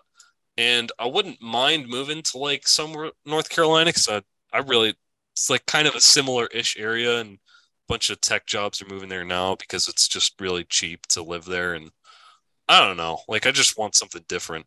I actually looked at a place in Denver, which is called Sierra Space, and I kind of visited it, and it seems very like similar to the West Coast living that you made, like probably are aware of. It's like super dry. The grasslands are all like really yellowish and stuff. Sure. Doesn't rain ever, and it's like, yeah, I'm not super on board with that. Kind of, and then there's the whole, Denver, police versus the crime stuff. And I'm like, yeah, Chicago's already got that. I don't know if I want any more of it. Mm-hmm. So, yeah, I don't know. That's kind of the state of my life, what I'm looking to do. Job season. My advice would be to definitely stay somewhere where you can be adventurous, because like I grew up hiking and I love hiking, and every time I go home I try to plan one day where I do like a whole day hike. And out here in Milwaukee, it's pretty difficult to find anything. I mean, there's some places you can go and it's decent, but it's not even close to comparable. I mean, the hikes I go on here and in the general area within, even on the Ice Age Trail, I mean, are like, it's like going to a local neighborhood park back home. I'm not even kidding. I understand. So it's like it's interesting. If you want to do anything fun, you got to drive like 5 or 6 hours north to the border, which kind of stinks. So I would definitely advise sticking somewhere where you can still do a lot of that. It doesn't have to be anything crazy or outrageous. I mean, you don't have to be somewhere close where you can hike a mountain or anything, but I would definitely stay close to that. I was telling Marcus last week, there's a company, or maybe it was 2 weeks ago, but there's a company that I was looking at, and it is Bill Gates' sustainable energy renewable thing that he has spent like $750 million on. It's called TerraPower. TerraPower has 2 locations. One is in Everett, Washington, like North Seattle. Yeah. The second one is in Bellevue. Bellevue? Yeah, it's fucking Bellevue. Northeast Bellevue, that's where it is. And I'm just like, dog, I'll probably die living in Seattle. Like I can't do the same weather, but like even drearier. And then there's the traffic, and then there's the affordability. Like, dog, I'll pass. Thanks, Bill Gates. It is unbelievably unaffordable out there. Yeah. And then the problem is too, I've been to Mount Rainier. This place is beautiful, man. I would love to go back there. Mm-hmm. So, when you say like it's a park in your neighborhood, like, yeah, Mount Rainier like smokes the shit out of anywhere in Wisconsin, like on the south end. So, yeah, when I was home in September, I did a hike. It's called Ptolemy Peak, and it essentially takes you up this huge ridge line that literally just looks at Mount Rainier. I mean, you could not be any closer to Mount Rainier.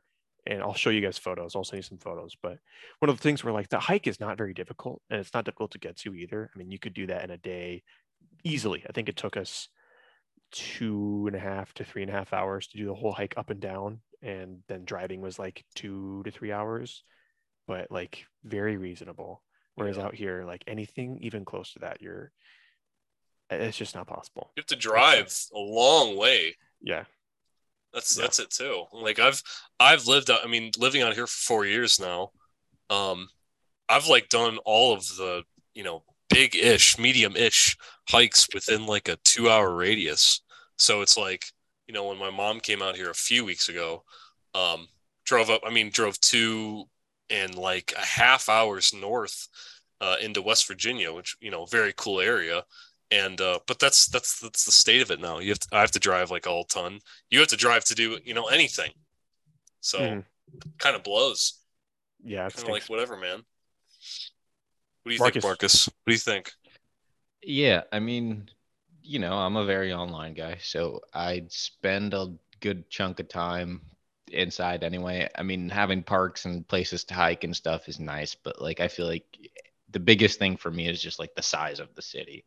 Like I that's one of my least favorite things about Birmingham is just it feels like there's not enough here.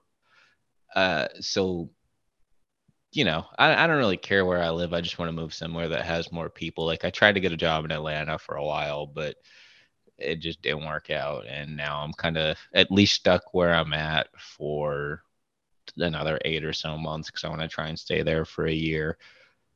But after that, I don't know. I kind of want to move somewhere like just like Connecticut or something like that. Just somewhere up in the Northeast. Just see something different. Yeah, I was there was one job, one company that I was looking at that was in Worcester, Worcestershire, I don't know, Massachusetts, which is west of Boston. But something like that, I would kind of like what I was referring to. Like, I just kind of want something different. Just try to change something up. I need to get like refreshed or something. I don't know. Like even in a place that's like super cold, like I just need something a little bit different. Just to change the life up a little, throw a curveball in there. That's where I'm at mentally. I think Yeah, that's kind it's of where kind of you're like at too. yeah, like when I talk about my dad, when I talk about this kind of stuff with my dad, it's like he always, hammers home like, you're young, you're not married, you don't have any kids, like this is basically and like you have a job like this is like the only point in your life where you can kind of just easily pack up and move somewhere if that's what you want to do. So I'm trying to like take advantage of that before, it's too late. Yeah, before you can't. Yeah. yeah, if I was in your position, I mean, with my job, moving around is easier to get promotions, but it's also hard because I can't tell you how many of my coworkers are married or they own houses here, and then they're like, well, shit, if I want a promotion, I either have to just be like unbelievably skilled and like ridiculously good at my job to a point where I'm clearly the top tier candidate if our local area gets an opening, or I have to move. And like most people can't do the moving option. So even though I'm not single, I'm still fairly nomadic. So I could easily move to like Minnesota or Illinois for work and I wouldn't have any problem with that. But still it's hard. So I think you're in a good spot. I'm a little jealous, honestly, of how easily you can kind of both move and do that. You would not be jealous of me if I saw my bank account. Dog. No. Stop. It ain't doing so good over here. Like we've been treading water. Like what is it? I got my $500 tax return from the state last week, and I was feeling way better about that than anyone feasibly should. So I'm just gonna leave it like that. You don't make anything. I mean, get gold stars, I guess, but gold stars don't pay the rent. By the way, which is going up. Some poor bastard is gonna rent this place after rents are already starting to come down like nationwide. Like they finally, so my stupid ass apartment place. I mean, like my old owners, which I loved them. They sold the place in June, like June 1st is when it got flipped over. So I was doing a month to month, and like I had a handshake agreement with them that like, okay, yeah, whenever I'm like moving out, I'll just give you like a month's notice and stuff. I'm like, this works way better in my favor than it should. And rent for what I pay is like, just fine now. It's also a little bit bigger than what I need, but it's still way more affordable than any place that's closer to campus because housing in this place is a very big problem because it's mountainous and you can't just easily build around here. Um, so then the new person bought it and they're like saying, yeah, that month to month thing, it ain't working anymore. We're swapping. So now I like had to say like, oh, I have to renew through June, which I'm not gonna stay here, but you know, I got rent increased by like $90. And then they said in the note that the next renewal, it will significantly increase to meet market rate. Ah, you're So fucked. so the next person's fucked. I am not fucked because I'm not staying here. Oh, okay. No, yeah, the next June 23, like they're probably like advertising it to people at like way, way like I'm not saying that this place is like a dump or anything. It's so like not even like the thing is that all the really cheap stuff around here is like rapidly increasing in price to where like the nicer places are now not so like much more than the places that are not nice at all. So it's just a really weird dynamic that's going on here.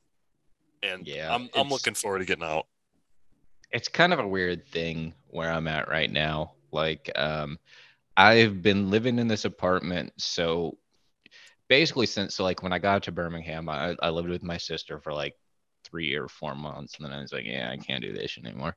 So I moved to this place, and it's like kind of a little budget place, which is fine in Birmingham. Like rent's pretty cheap here, so it's all right. It's just like the fucking maintenance is terrible. Like I don't even want to talk about some of the things that I could complain about because I just don't want to be that guy.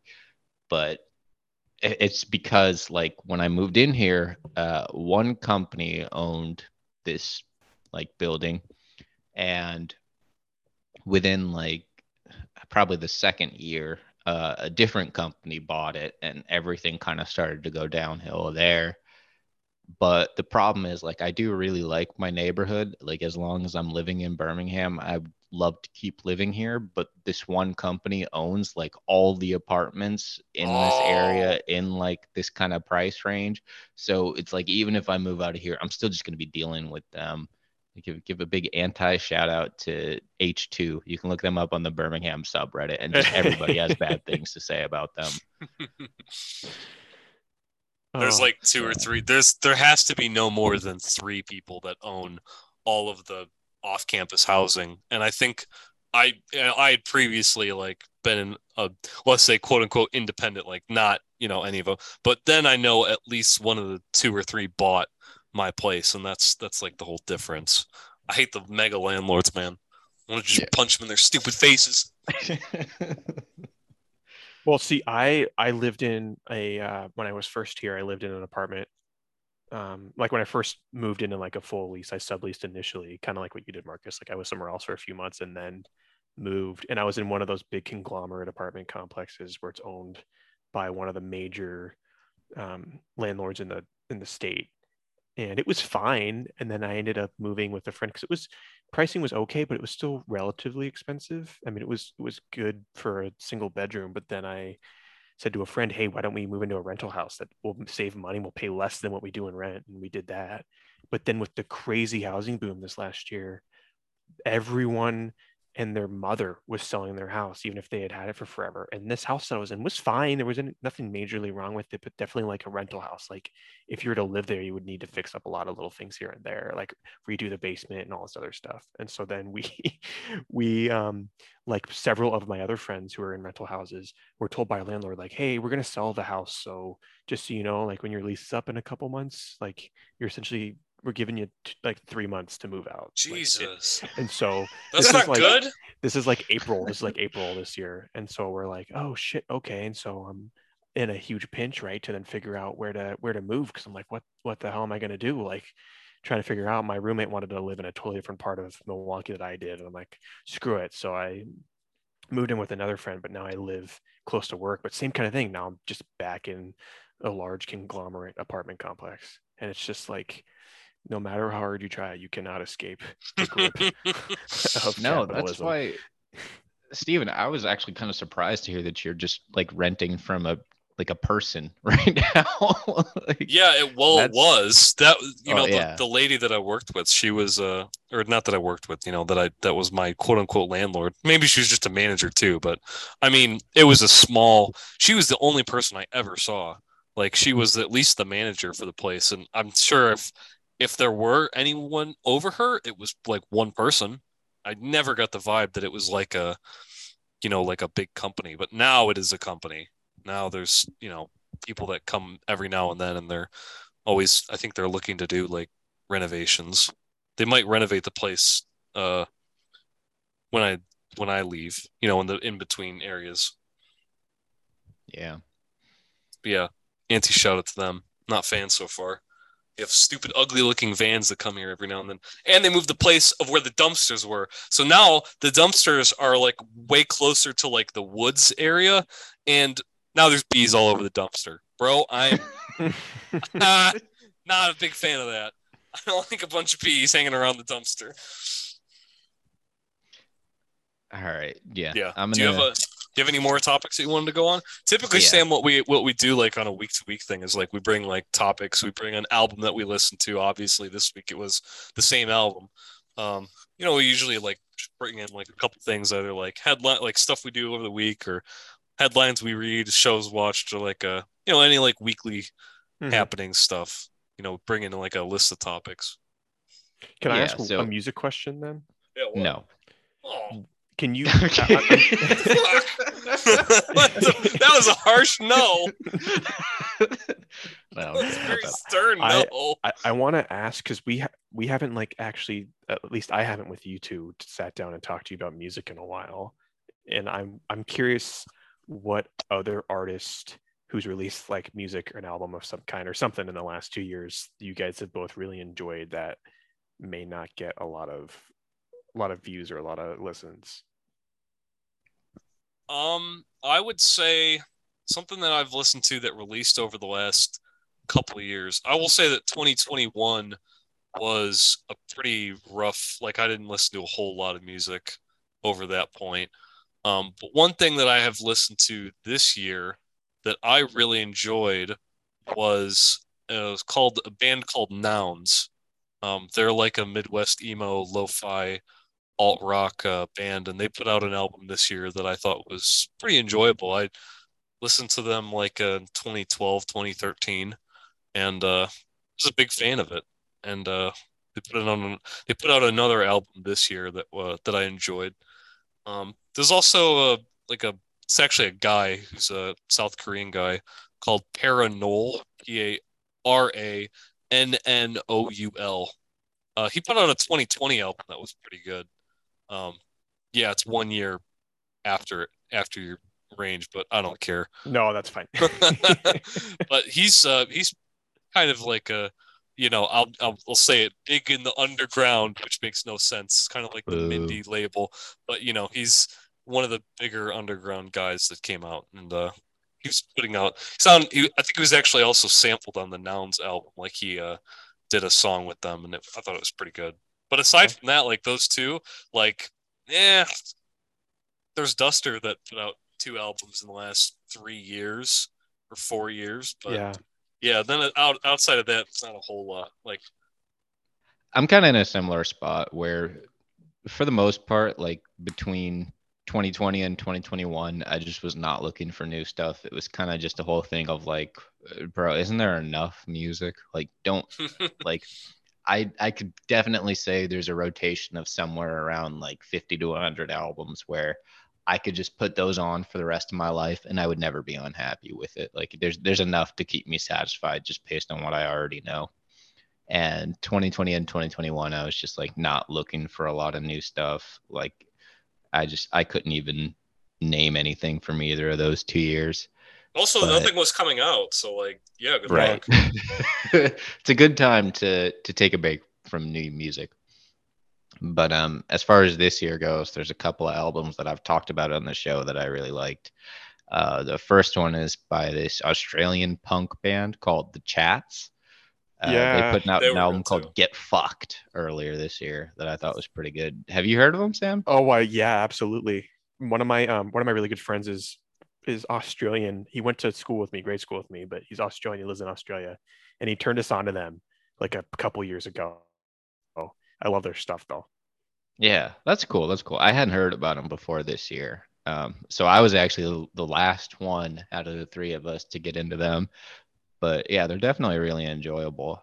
The other one was this big band jazz group called Angles 9, or their name is just Angles, I guess, but depending on how many people are performing on that album, they'll kind of like change the name up a little.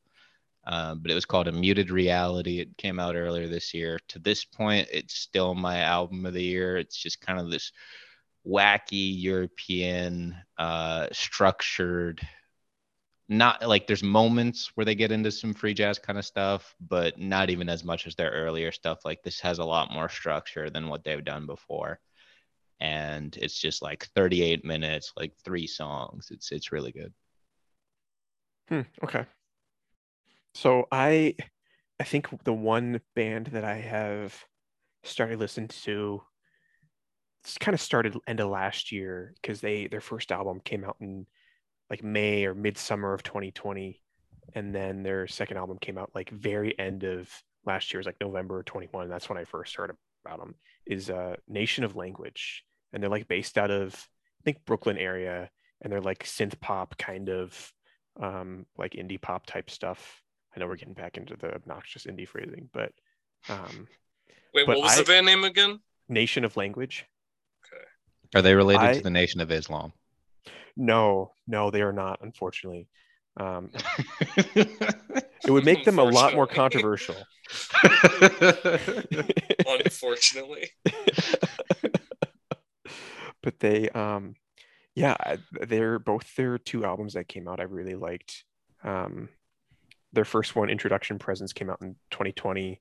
Really enjoyed like a couple of the notable songs. September Again, really liked. I think Sacred Tongue as well. But then their sophomore album, really enjoyed it, called A Way Forward. A lot of the stuff on that album, especially A Word and a Wave, their second to last track, is my favorite on that whole album, I think. So I think you guys might like it. It's kind of like layered, kind of. Some of it's a little repetitive in the beats and the drones and the keys, but I like it, like that kind of repetitive droning, almost like, you both know Animal Collective has that like very like almost obnoxious path of how their music plays, where it's like this kind of just layering builds up, and then it's just like almost like a garbage repetition, but it sounds good. I love that. That scratches an itch in my brain, and Elise fucking hates it. So anytime I put that stuff on, it has to be by myself. She's like, I'm gonna fucking strangle you if you play that shit again. Like it's just too much. So that's been my thing. And then I'm a big fan of Angel Olsen. You guys probably both know who she is. Yeah. She had a new album that came out in 2022 that I really enjoyed so far. I'm just a big fan of her. It's some of my more normie music that I listen to. I am a big fan of her body of work. Yeah. Big fan. Yeah, no, I haven't listened to too much of her stuff, but that first EP, Strange Cacti, that song Drunken with Dreams, I still get chills on that one, man. That's a great song. Yeah, and I still think her best album is My Woman from like in 2016, but her new stuff's still pretty good. It still does it for me. I have not listened to her a lot in recent years. Like, I'm surprised that she has as many like albums released, because I just kind of in the same vein of what you guys said about Father John Misty. Like, he was big for like 2 years max, and now is still making music? ? It's kind of how I feel about Angel Olsen. Mm-hmm. Yeah, like I said, like too, I think her best album's still My Woman. All Mirrors I enjoyed a lot, and then I think Big Time, her new album, was still good, but it's kind of the same pathway where fewer of the songs on the album are things that I enjoy. I think it, like, obviously one of those things where like you can listen to Antisocial Lights all the way through. The new album, still kind of trying to figure out how it aligns, but same with Father John Misty. Like, first couple albums, really enjoyable. Like, they're fun. They're nothing special, but they're fun. But then you get to later stuff, and it's like, why are you still making music? Like, you should probably just call it at this point. You're gonna ruin your legacy if you keep putting stuff out. Got to get into a band or new project. Got to change it up a bit. Yeah. That's pretty good. I'll check out A Nation of Language. I may check out Angel Olsen, but is Nation of Language, what's the vocals primarily? Are they So male or female? male. I don't think they have any female. I'm pretty sure it's an all male band. I might be wrong on that. Male, but he's kind of, I don't know how to describe his vocals.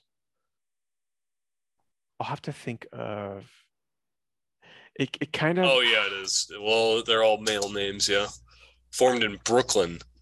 formed in Brooklyn, so you know it's going to be a little pretentious. But Yeah, I mean, it looks. I'll definitely give this first album, Introduction Presence, a listen because it's only like 10 songs. So, Mhm. what is that going to be like 30 something minutes? Mm-hmm. I like Yeah. the album art for that. Yeah, it's good. Mm-hmm. Like the little guy in the background. Oh, shit. I didn't even notice that. You didn't see that? It's No. right there. It's like a big green block. Oh, not big. Yeah, now it's a I see it. small Now- green block. Mm-hmm.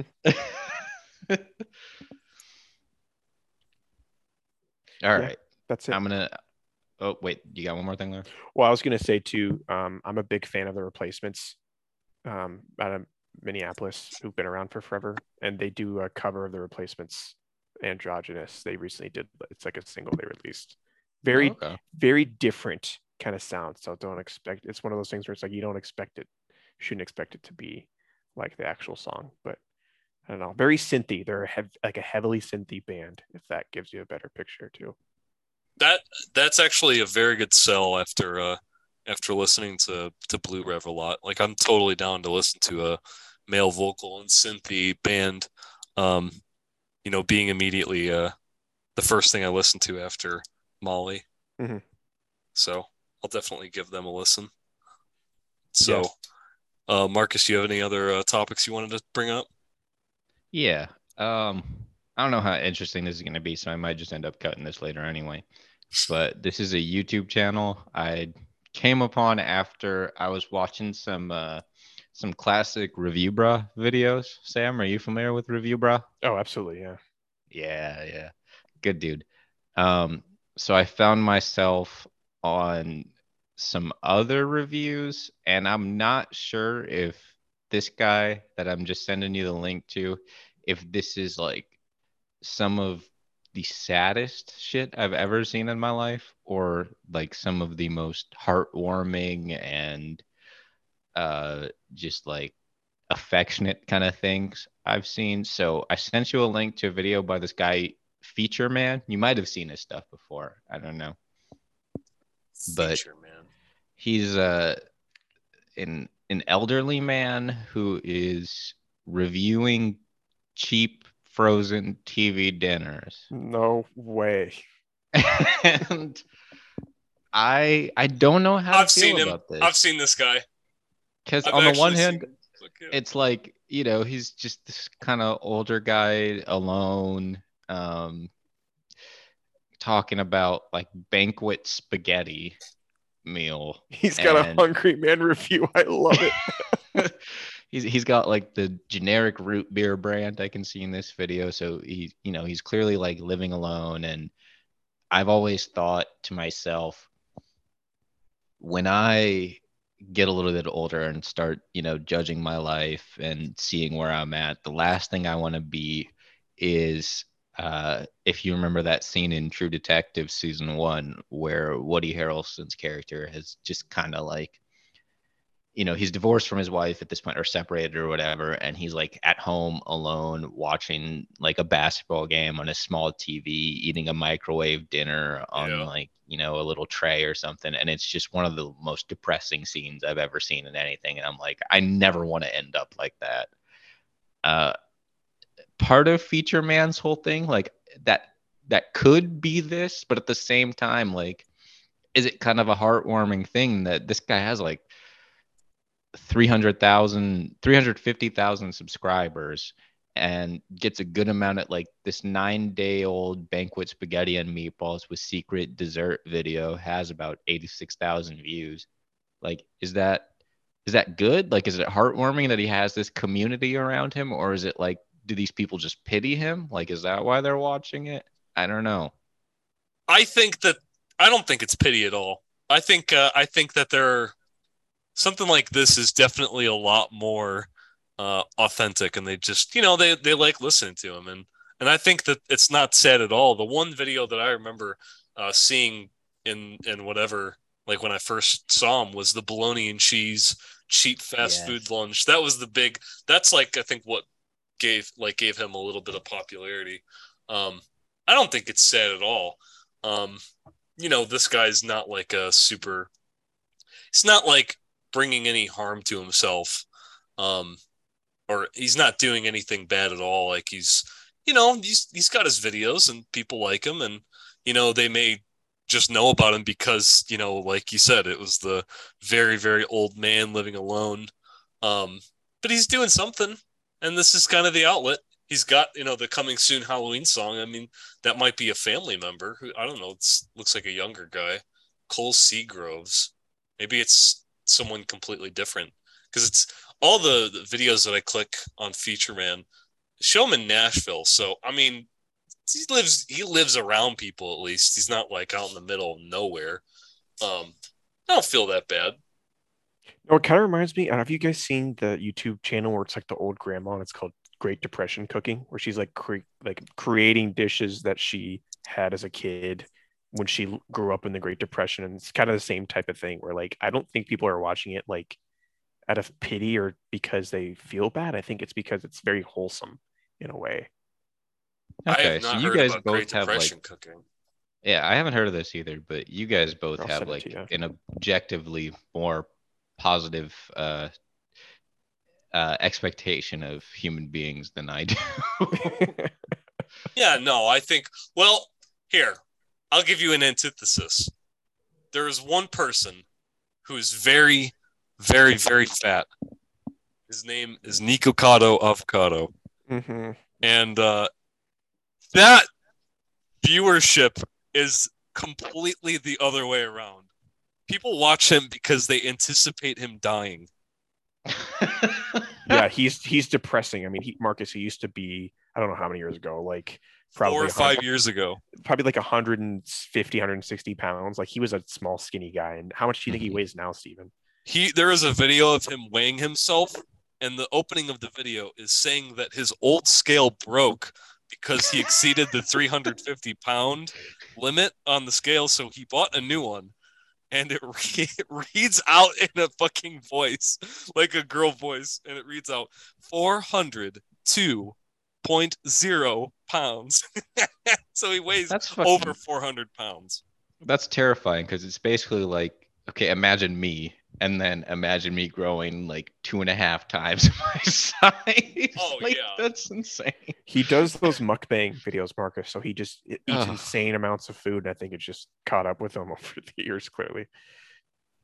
Yeah. Yeah. It's sad. He weighs an insane amount. And that's where I am seeing the other side. I don't think that Feature Man has any reason to bring like a negative, ironic, base of viewers, but this guy deserves it. This guy absolutely deserves it. And I'm not going to say anything about like the fat shaming and stuff. This guy was not always fat. This is a decision. I just sent you a This is a photo. decision. It's side by side of what he used to look like and what he looks like now, and he does not. You can't tell it's the same person. He looks completely different. I think we just ruined Marcus's night. He he now knows about this person. I wish I never knew he existed. Yeah, it's just, it's one of those things where you got to realize like nobody gains 200 pounds overnight. Like you keep seeing that scale going up, and then it's like, yeah, should I change something? This guy's Nah, got a dietitian. This guy has a dietitian. I don't know if he's it's getting like swindled.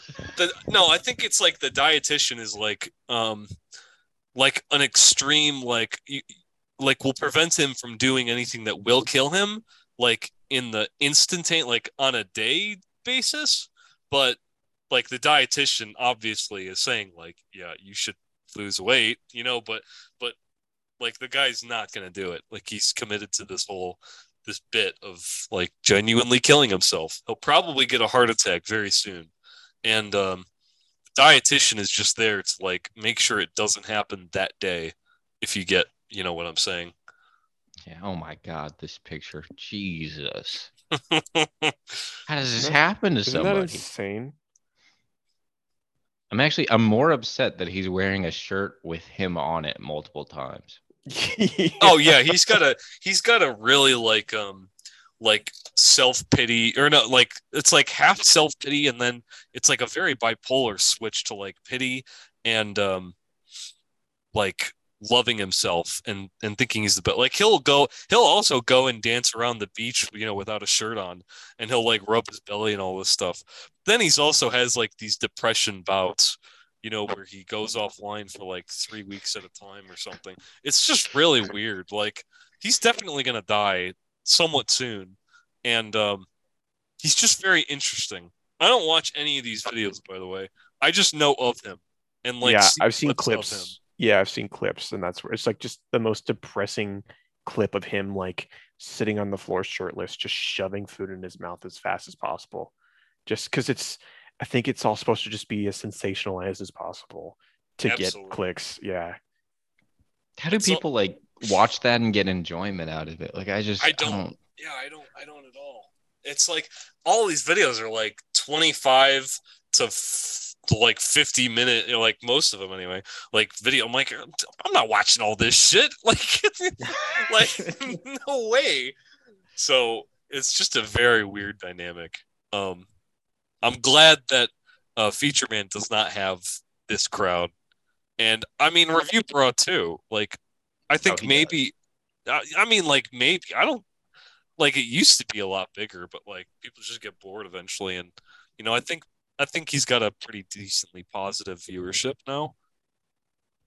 Yeah, I guess, reason I wasn't sure about Feature Man is just because I remember, I mean, you can still go on Review Bros videos and stuff, and like you're saying, it's less now, but it there's a distinction between like people who are, I guess, laughing at him and people who are laughing with him. And with Feature Man, it's harder to even like I don't think anyone's laughing at him. It's just what what is interesting? Like why are people watching it? I guess that's what I don't understand is why are people watching an elderly man eat a banquet spaghetti dinner? Like what's the purpose of that? Just ironically quaint, I guess. But they wouldn't shit on him for it. Like why would you do that? I don't know. I wouldn't watch it either. It's just, the cult following. Is it just like he's some kind of character that people are like, well, okay, I'm gonna follow this character now. Yeah, pretty much. I mean, Review Bros the same way to an extent. Not even just to an extent, but like, I mean, come on. It's a little pipsqueak guy with a funny voice and a suit. Like, that's exactly what you're describing there. Right, but with Review Bro, it's at least like, okay, I can see how this would be funny to somebody because it was funny to me at first. Before it's like, oh no, this is actually a really cool guy. But Feature Man, I don't even see how that could be like funny. Yeah, I don't know. I guess it's like a really dry humor. Like a really, really dry humor. He's like an old guy making incredibly vanilla dishes. And I don't, yeah, I wouldn't watch it for more than like a few minutes. I wonder too, people just get like a weird comfort out of it. Like people who, I don't know. I think I'm too positive, but like, why else would you spend so much time watching something if you're not like his comment sections aren't like gross or obnoxious, are they? Like people aren't saying stuff that's like making fun of him outright, are they? Probably not. Probably Um, get downvoted a lot, yeah, I would think disliked probably or not. whatever. Yeah, so I feel like it's hard. Like there can't be that many people who are just like ironically spending that much time. Maybe I'm just not online enough anymore, as they say. But I don't know. I don't blame you, man. Most of like weekends where I go out and hike, like those are the best ones. Like, and like weekends and stuff, I try not to be because like most of the stuff is like going through MATLAB. Like most of my day to day is like always being like either doing physical stuff or like going and writing a lot on my computer or doing a lot of analysis on my computer in Excel and stuff. I'm like, I just don't want to be at my desktop. Like, just don't want to sit in the chair. Like, need to get up and do something else.